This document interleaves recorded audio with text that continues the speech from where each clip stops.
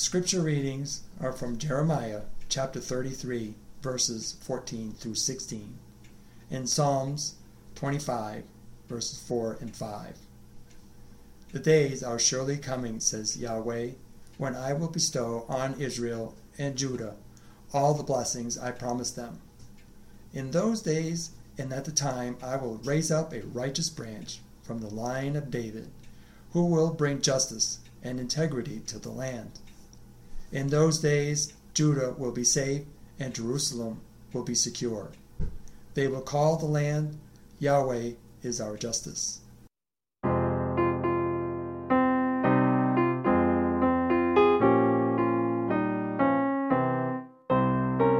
Come to us, Emmanuel. Come to us, Lord Jesus. Come to us, Emmanuel. Come and set us free. We lift our longing hearts to you. Come and bring us peace. Come to us, Emmanuel. Oh, come, Lord Jesus, come.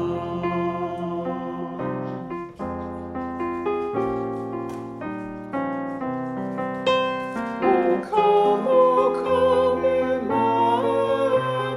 Come to us, Emmanuel. Out from some captive Israel. Come to us, Emmanuel. That mourns in lonely exile.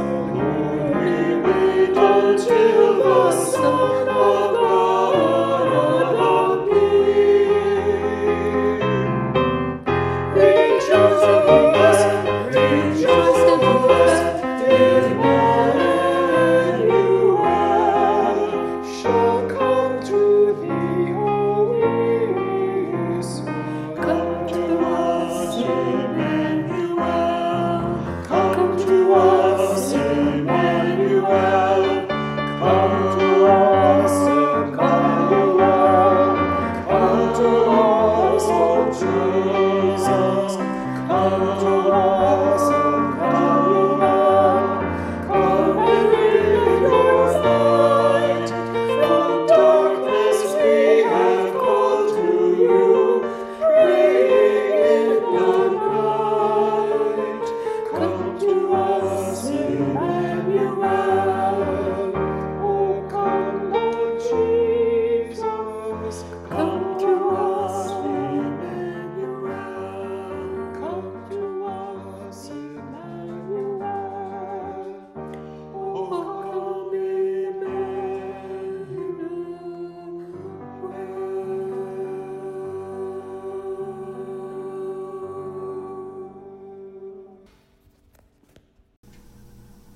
Show me your ways, Yahweh. Teach me your paths. Lead me in your truth and teach me, for you are the God of my salvation. I wait all the day long for you.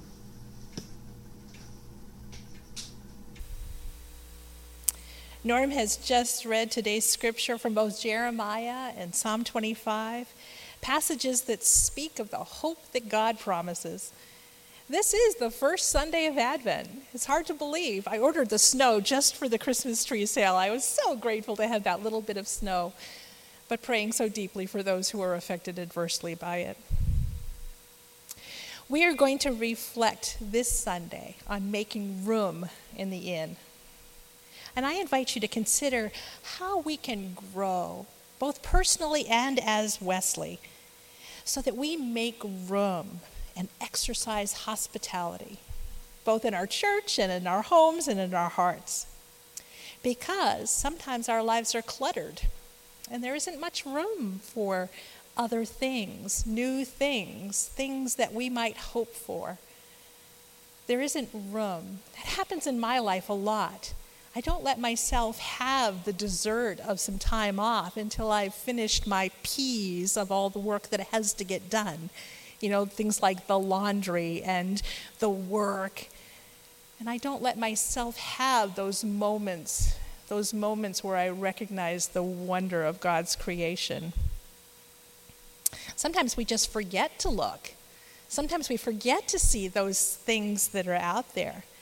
Maybe the rhythm of our day is so regimented, so ordinary. This is what we do first. We get up. Maybe we read the paper.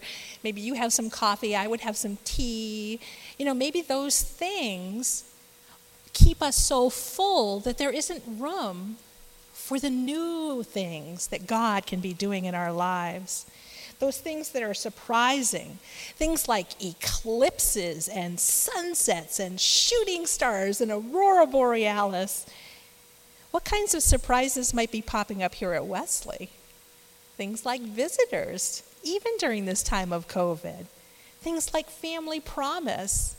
There will be children here again. Things like carpenters and work people working throughout the building. It's exciting to have new people to interact with, to express God's love and neighborliness too as we interact. There might be new connections with students or clients at our other ministries. Because I broke my wrist late summer this year, it's hard to do things like mopping until it really heals all the way, or raking. And so I invited the students from Second Start who had done such good work here at the church to come over and rake the parsonage too. And it was so fun getting to know them, to just have an opportunity to talk with them. So there are lots of new things happening. Some of you might have participated last week when we put together Advent boxes for our homebound members so that they will have one small gift to open each Sunday of Advent.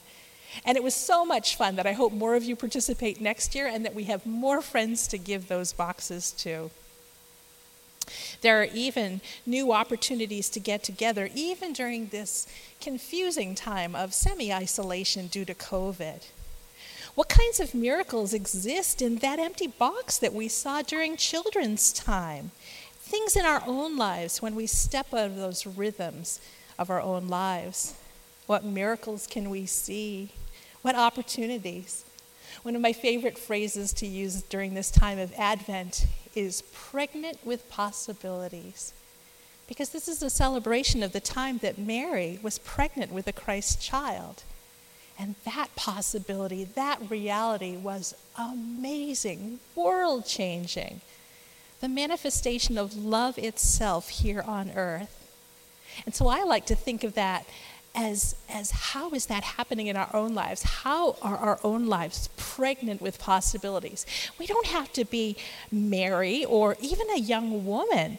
It's about all of us considering the possibilities that exist for us.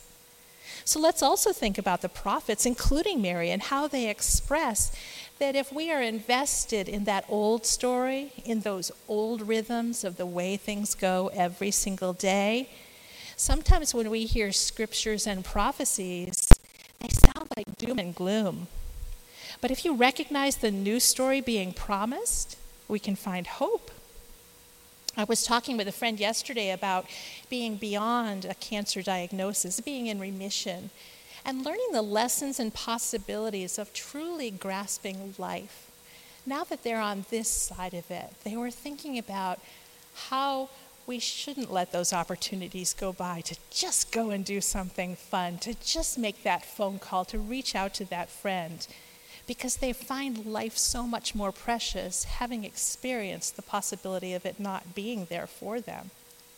So rather than letting those days simply tick by, they were exploring those possibilities. I was talking with another person about how the despair they were feeling was just pulling them down, and how the counterpoint to that despair is hope.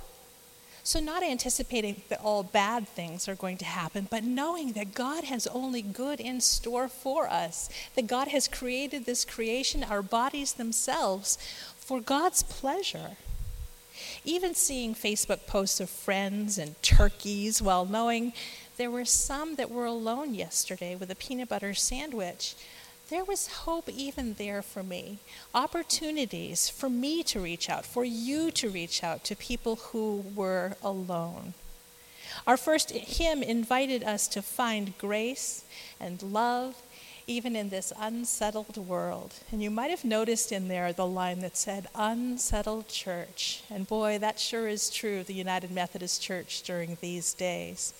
And I was thinking the other day with a friend that even this new variant that we hear about in South Africa makes our general conference that we've been waiting for to vote through these things even more distant if this Omicron variant becomes a reality.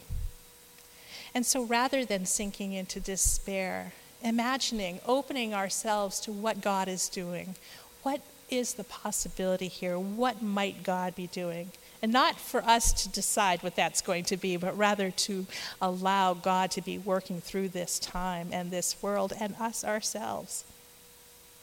Now, our religion isn't a self-help program where we just need to change our thinking. It's not up to us to pull ourselves out of despair and into hope.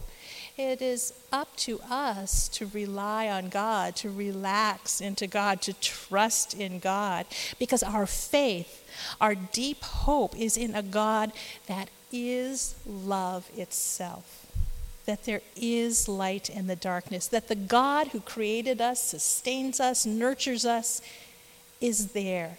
Even when things couldn't seem any worse, that God still cares about our circumstances and sends these rays of hope, these ways to imagine that empty box as being full of possibility.